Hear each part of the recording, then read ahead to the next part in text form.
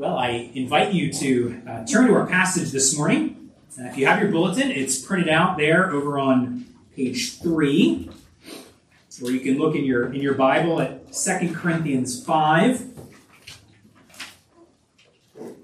We're going to look at verses 9 through 15 this morning. We've been studying 2 Corinthians, and one passage really flows right into the other. And we'll see that this week. Even the first word of our passage is a connecting word, right? What came before is now encouraging Paul to keep on encouraging us. And so the last couple of weeks, you might remember, if you were here, you might remember what we talked about, what we saw Paul encouraging us with, which is that for those who are believers in Christ, there is this glorious future awaiting, what he calls the eternal weight of glory. That though we die, we will be away from the body, but present with the Lord because of Christ. More than that, when Christ returns, the bodies of believers will be raised up and transformed, a resurrection body in a resurrected, transformed world. This eternal weight of glory that's coming. And now Paul tells us, you'll see how he connects the two and gets to a related question while we wait. So let's read. We're going to back up a verse to verse 8 so we kind of get the flow of where Paul was and where he's headed. So let's read. And as we do, remember all along, this letter is written to the believers at Corinth. So he's talking about the good news for those who know Christ. So if you know Christ, this is all good news and encouragement for you. If you don't know Christ, you're not trusting in him, then this glorious future is something that God holds out. But you only get it through Jesus. So be encouraged to trust in Christ and know this salvation and know this new calling. Well, let's read. Beginning of verse 8. Yes, we are of good courage, and we would rather be away from the body and at home with the Lord. So whether we are at home or away, we make it our aim to please him.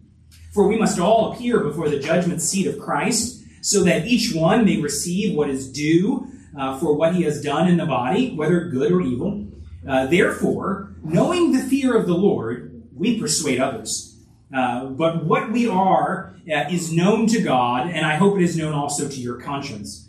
We are not commending ourselves to you again, but giving you cause to boast about us, so that you may be able to answer those who boast about outward appearance, and not about what is in the heart. For if we are beside ourselves, it is for God. If we are in our right mind, it is for you. For the love of Christ controls us, because we have concluded this, that one has died for all, therefore all have died.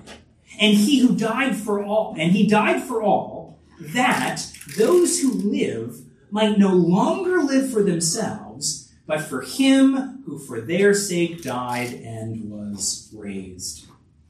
Now let's pray. Father, we pray that you would use your word and show us your goodness and your truth and guide and direct and encourage your people. Even here, we do pray in Jesus' name. Amen. Amen. So, now what? Now what? It's the kind of question you ask after you've just received some news, usually big news. Okay, now what? Maybe it's bad news. Maybe you get some lab report back and the doctor says, yeah, your numbers are off. And you think, okay, so now what, right? What's next? What do we do? What changes? Now what? Of course, it also could be very good news. The same doctor could come back with a report, your numbers look great, the treatment seems to be working. And so you're immediately thinking, so now what? What does this mean? What changes? What do we do next? Right? Now what? Well, Paul has just given us some good news. Some very, very good news. This good news that for those who are in Christ, there is this eternal weight of glory that is coming. That will die, but will be away from the body, but present with the Lord in glory. And indeed, Christ will come back and transform the world and transform us with resurrection bodies like Jesus to be with him eternally, all as a free gift, this glorious future that's coming. Okay, so now what? There's the good news. So now what? How does that change things? What do we do in the meantime? And that's exactly where Paul goes. Even the first word of our text there in verse 9 is, so, right? Glorious future to come. So here's what we do now. Here's how that changes things. And that's really what we're going to focus in on this morning. This passage has some complicated, confusing elements to it. We can't get to all of them. So we're going to try to pick out this one key theme that dominates the beginning and the end. It's this idea of, okay, so now what? In light of the good news, how does that change things now? How does that change our calling now? And what Paul does is he answers that question in two overlapping statements. And we're going to look at each of them and put them together. So the first one is there in verse 9. Right? He talks about away from the body, present with the Lord. And then he says, verse 9, so whether we're at home or away, we make it our aim to please him. Right? So now what? We make it our aim to please him. We make it our aim, our all-consuming goal, to do that which pleases the Lord. What is it that God loves? Okay, I'm going to strive to do that. Lord, help me to do it. What is it that God hates? Okay, I'm going to strive to flee from that. Lord, help me to do it. So I'll make it, you make it, I make it our aim to please the Lord. Now, the context of this statement is really important and significant. Right? The context being, Paul talks about this glorious future that awaits because of what God has done in Jesus. So it's a free gift, this future. Which means, when we talk about making it our aim to please him, we are not talking about do these things, please God, so that maybe if he's pleased enough, you'll earn your ticket into heaven. Right? That is not what we're talking about. Right? It's not try to get into God's good favor so that salvation becomes yours, so that heaven becomes yours. No. Paul's already established that. He even mentions at the end of the passage the key work of Christ dying for all, right, to save us. He pays the price. He pays the price. He, as it were, pays for the ticket. This is the so now what, right? It's the response. It's what flows out. Maybe you were wondering what verse 10 is all about. Here's one of these sections that's a whole sermon in of itself. We're not going to be able to get to the details. What does it look like for all to appear before the judgment seat of Christ? Well, we can say one thing that is most definitely not.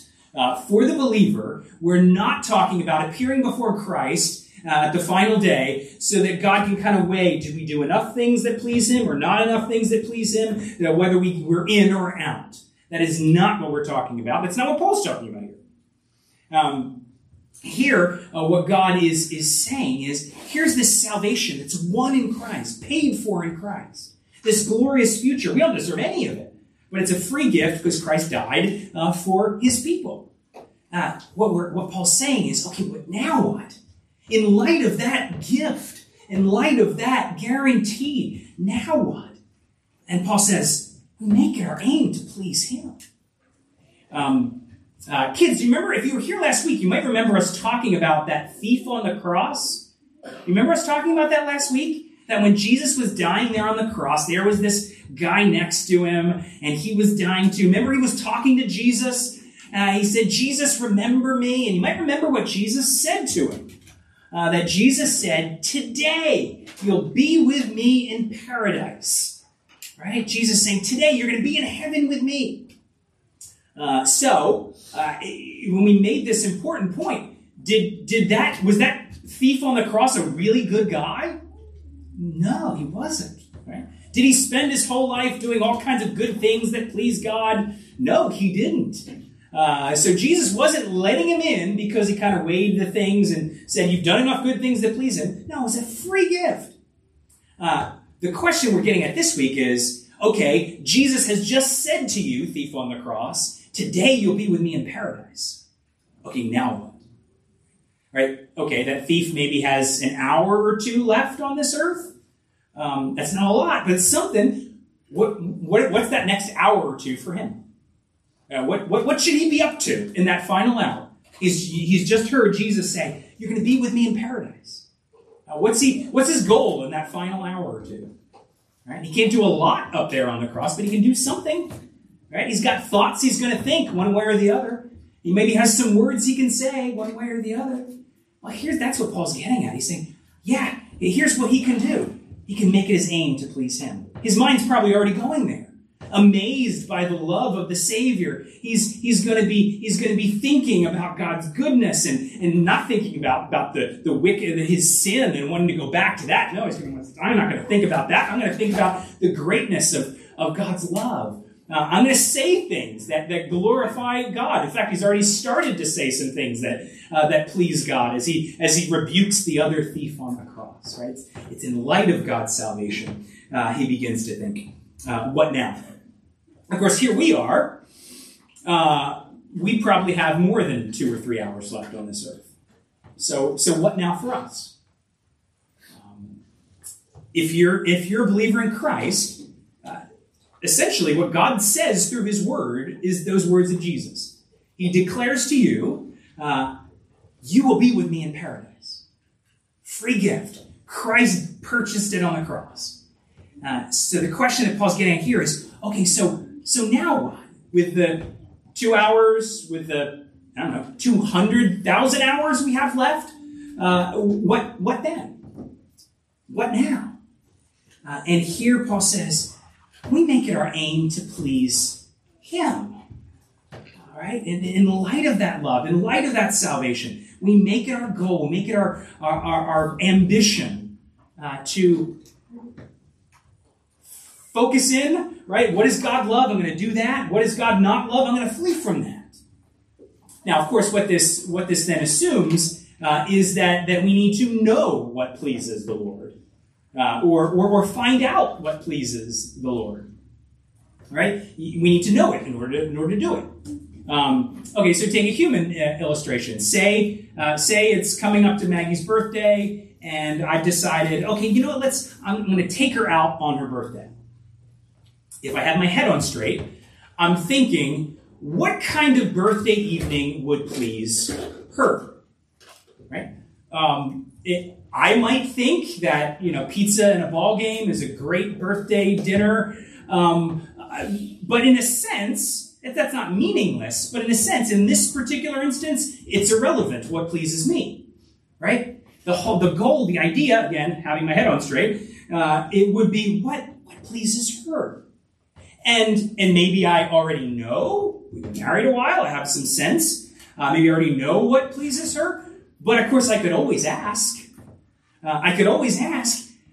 What would please you? Right? Not because I'm trying to earn her love, thankfully, I know she loves me. But making it my aim because it's my delight to do it. You get the kind of the analogy, the picture? We have to think and even find out, okay, what is it that pleases the Lord? And that helps to really clarify things. Because, of course, we live in a time, we live in an age when there's all kinds of discussion about what's good and what's bad, right? It seems like everybody, everywhere is talking about things like that, right? Having really strong opinions about what is good and what is bad, about what is okay and what is not okay, right? Really strong opinions. And you might have opinions, I might have opinions, other people have opinions. Those aren't meaningless. But for the Christian, the relevant question really is, okay, what pleases the Lord? Right? I might have an idea of what I think is good or bad, or you might, or somebody else might. But the real relevant question is, what is it that pleases the Lord? Right? You might already know because you've walked with the Lord for a while, or you can always ask. You can always go to the Lord in prayer and open up your Bible and try to find out. Scripture even gives that command. Find out what pleases the Lord. Because there's the most relevant question for the believer. What is it that pleases the Lord? In all the different areas of life. Right? He doesn't say everything, but he says some important things in all kinds of areas of life. Okay, what is it that pleases the Lord? Going to work. So life on the job and using my gifts. What is it that pleases the Lord at work? When it comes to marriage and sexuality, what is it that pleases the Lord? When it comes to the way I speak and the way you use your words, or the way you use your time, or the way you use your money, what is it that pleases the Lord? If you're not sure, we can ask. And we look to the Word, the Scriptures. It doesn't say everything about everything, but it does say the key things that where God wants to communicate what actually is pleasing to Him. Right? We find out what pleases the Lord because, in light of His salvation, we have a goal now. Right? Because of this great, glorious gift, we make it our aim to please Him. Now let's move to the end of the passage and see how Paul repeats this idea, but also expands it. Verses 14 and 15. For the love of Christ controls us, because we have concluded this, that one has died for all, therefore all have died. And he died for all, that those who live might no longer live for themselves, but for him who for their sake died and was raised. So you see what Paul does? He gives a summary of the work of Christ. Christ died in the place of his people, right? In order to save us. That's the idea. Died as a sacrifice, a substitute, bearing our wrath so that we don't have to. Christ died for us. But then Paul goes, as he moves into verse 15, he goes to, well, where does that death, that work go? What's it aimed towards? What's part of what it's doing? He died for all, that, verse 15, that those who live might no longer live for themselves, but for Christ, who died and was raised for us. Right? Okay, so can you see how this it takes our first point, repeats some elements, and then also expands it? So it reiterates this idea that what we're talking about here is a response to God's love, not an earning of God's love. Right? Because Paul even states it, right? It's because of the work of Christ. It's the love of Christ for us that controls us. It's flowing out. So we're not trying to earn God's favor, but what flows out of it. Notice also, like before, that the calling is relational. It's personal. That what we're talking about is not kind of bare ethics, a commitment to being a moral person. God isn't saying here, okay, you're going to strive to be good or be morally upright. No, though it might include those things, the calling is relational. It's personal. Make it your aim to please Him. Right? No longer live for yourself, but live for Christ. Right? It's personal. Right? It's about a person, Jesus. Okay, so and those elements are in both. But here Paul adds something. He expands something by stating the call, the aim with its opposite. With its opposite. So you caught that there in verse 15. Christ died for us that we might no longer live for themselves, but live for Him who for their sake died and was raised.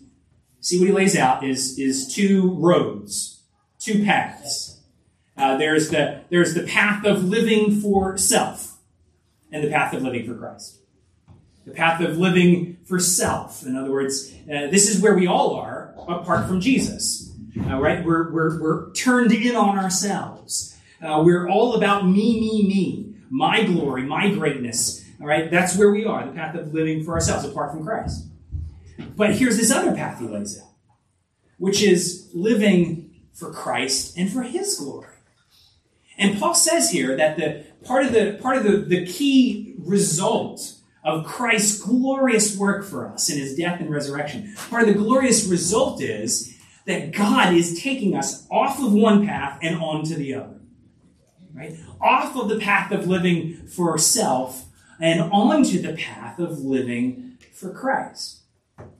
Now, part of the temptation for most of us, and especially for people like us in churchy circles, part of the temptation for us is we really like the idea of doing both at the same time.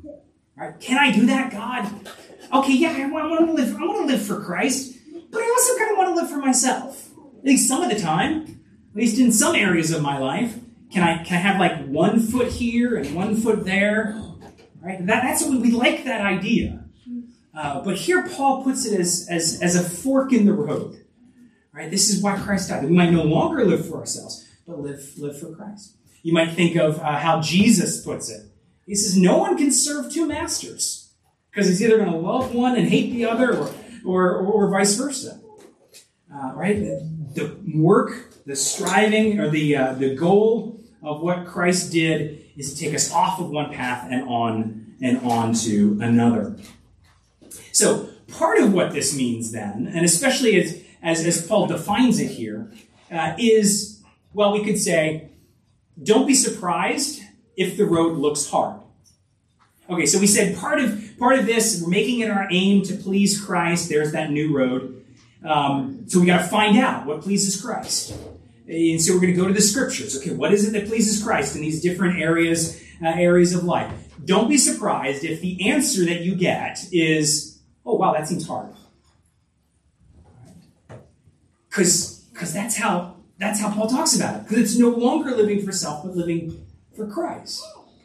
Right? And so don't be surprised if that road of what pleases Christ looks like self-denial, looks like laying down your life, looks like showing up not to be served, but to serve. Right? And that theme runs throughout Scripture's teaching. You could go to all the different topics of life that we mentioned a minute ago, and see that same theme of not being served, but serving, laying down your life. Go through the topics. Go through, what to do on the job, what marriage and sexuality is supposed to look like, what money and time and talents, all those sorts of things. The Bible's teaching has this similar theme. What pleases Christ, the road of living for Christ, looks like laying down your life in order to serve Him. Looks like self-denial. Looks like showing up, not to be served, but to serve. So don't be surprised if you look and wow, that seems hard. It doesn't mean we're on the wrong road. Very well might mean we're on the right road. Not surprising, that road of pleasing Christ, that road of living for Christ, looks identical to the road that He Himself walked. Right? You might even remember that Jesus used those words to talk about Himself. That He came not to be served, but to serve and to give His life. Right? And now here we are, saved in Christ, right, wearing the name of Jesus. It's a free gift. But what is it going to look like for us to live out? It's going to look like walking that road of Christ. That road of the one who humbled Himself to the lowest place. But Philippians 2 is very helpful. That passage Chris read earlier, very helpful to keep in mind. Because yes, Christ humbled Himself to the lowest place. But you see where that path led. It led Him to being exalted to the highest place. And of course, that's where God is taking us. Paul's already laid it out. There's that glorious future. It's right, yes. So it means as we make it our aim to please Christ, it's going to look like going low. It's going to look like humbling ourselves. But the road of Christ ends with exaltation because we're following Him. Which actually brings us to our last point. We've already kind of started it. What is this? How does this connect to Jesus?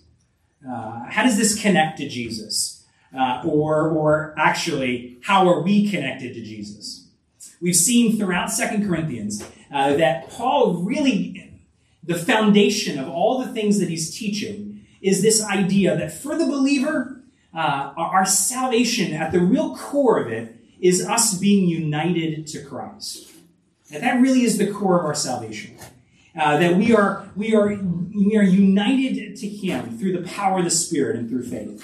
So that everything that's Jesus's now becomes ours because we're connected to him. So that at every point and every blessing and place of the Christian life, it's not just believer, you all by yourself, but it's you connected to Jesus. Actually, Paul even mentions that concept in our text explicitly. It's there at the end of verse 14 when he says that one has died for all, therefore all have died. You think about it for a minute, you get what he's saying. Right? One died for all. That's Jesus died for us. And he says, therefore all die. So in other words, we're dead, essentially. How is that? I'm still alive. Yeah, dead in the sense of you're connected to Jesus. So his death now counts for you. So you're dead to sin and alive to God. It's that idea of union with Christ. And it really is not just that little quick mention. It undergirds the whole book and the whole passage here. And it's actually helpful to understand, maybe answer some of the questions or worries we might have about this whole idea of living for Christ and doing what pleases him. I wonder what strikes you as a question or a worry. Maybe it's this one. This just sounds too hard, right? I can't do it, right? Not live for myself, live for Christ, make it my goal and aim to do what pleases him. This just seems too hard. Well, if it were just you by yourself, you'd be absolutely right. Just you, just me, just any of us by ourselves, this is way too hard. Why even try? But here's the good news of being a believer is you're united to Christ. So it's not just you. It's you connected to Jesus. And so what is way too hard by ourselves, you connected to Jesus, it's a whole different story. Because it's you connected to his life and his strength.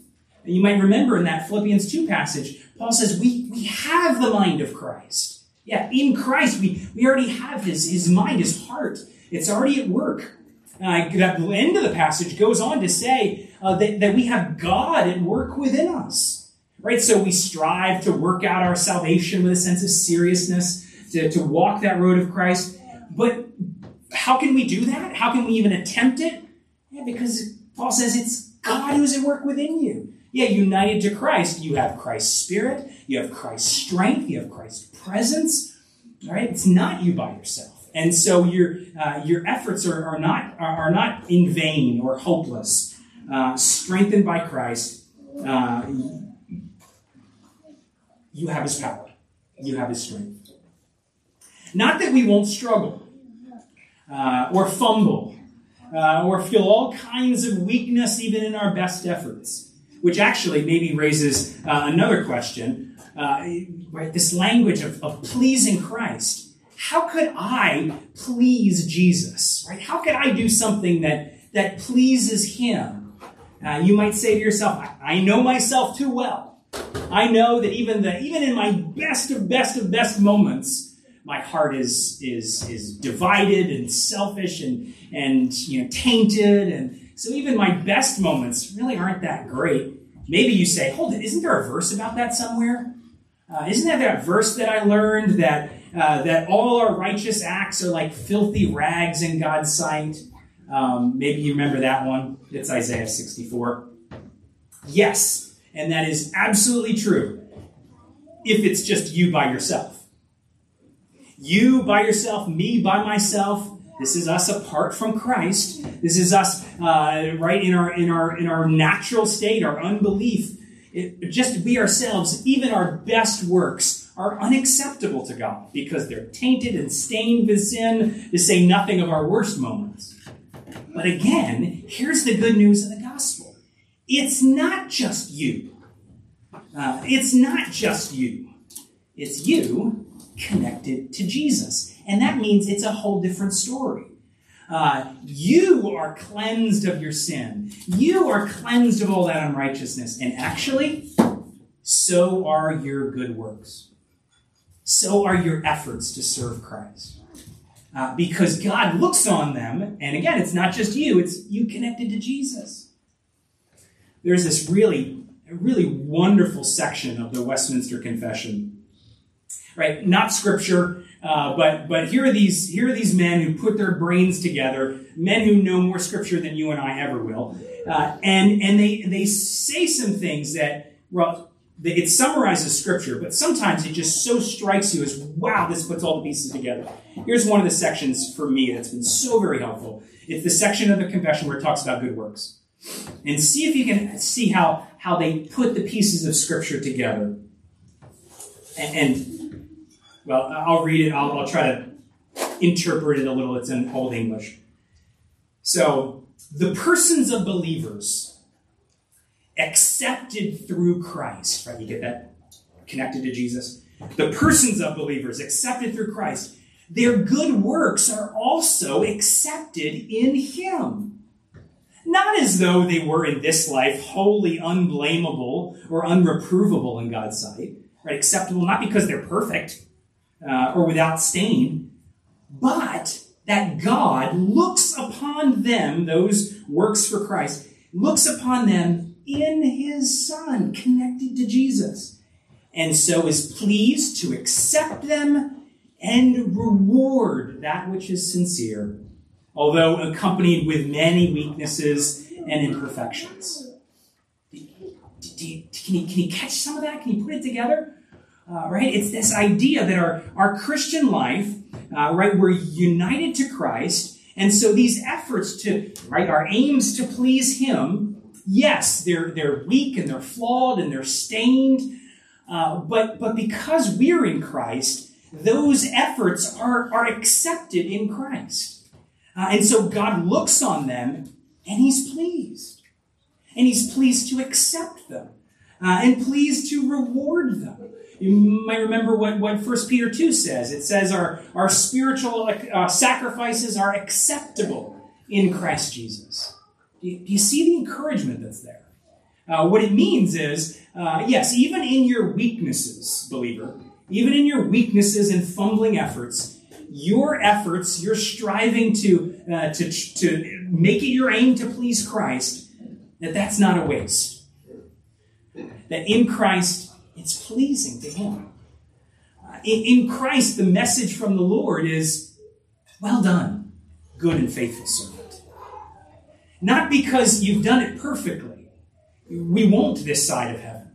But because Jesus, and we're united to Him, and so even those efforts are in Him, and cleansed, and therefore accepted, pleasing to God. So you can be encouraged. You can be strengthened.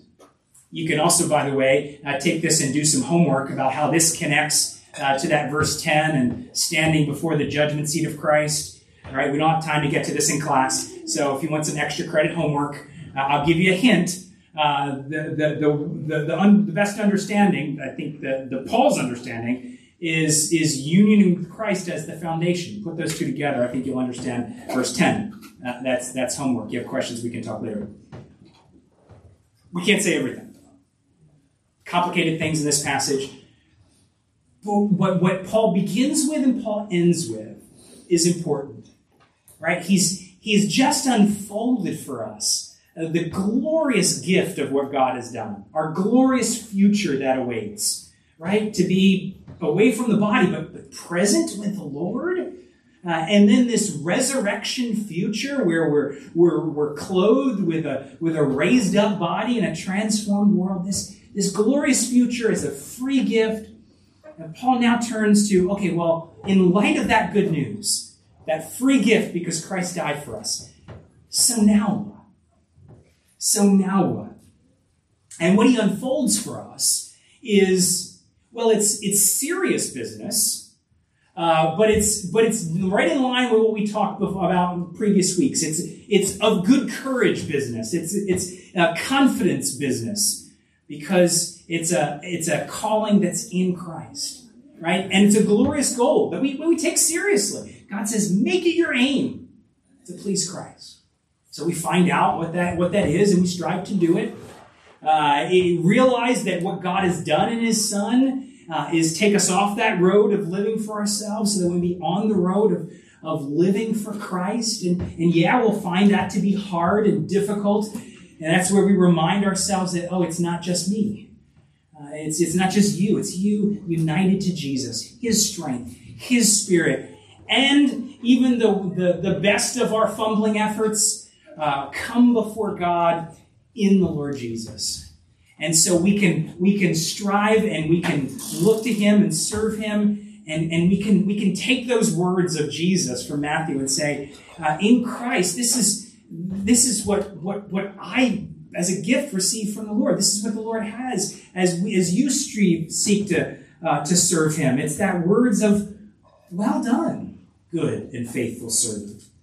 You've been faithful in a few things. I will put you in charge of many things. Come and share your master's happiness. Only in Christ, only by his grace and his strength. And that's good news. Let's pray together. Father, thank you that you have a glorious purpose and calling for your people.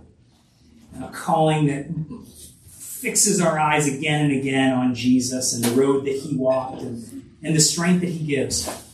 And now we pray, Lord, that you would help us to, Lord, to respond to your good news, even this week, making it our aim to please you, our Savior, with joy and confidence and delight, we pray. In Jesus' name, amen.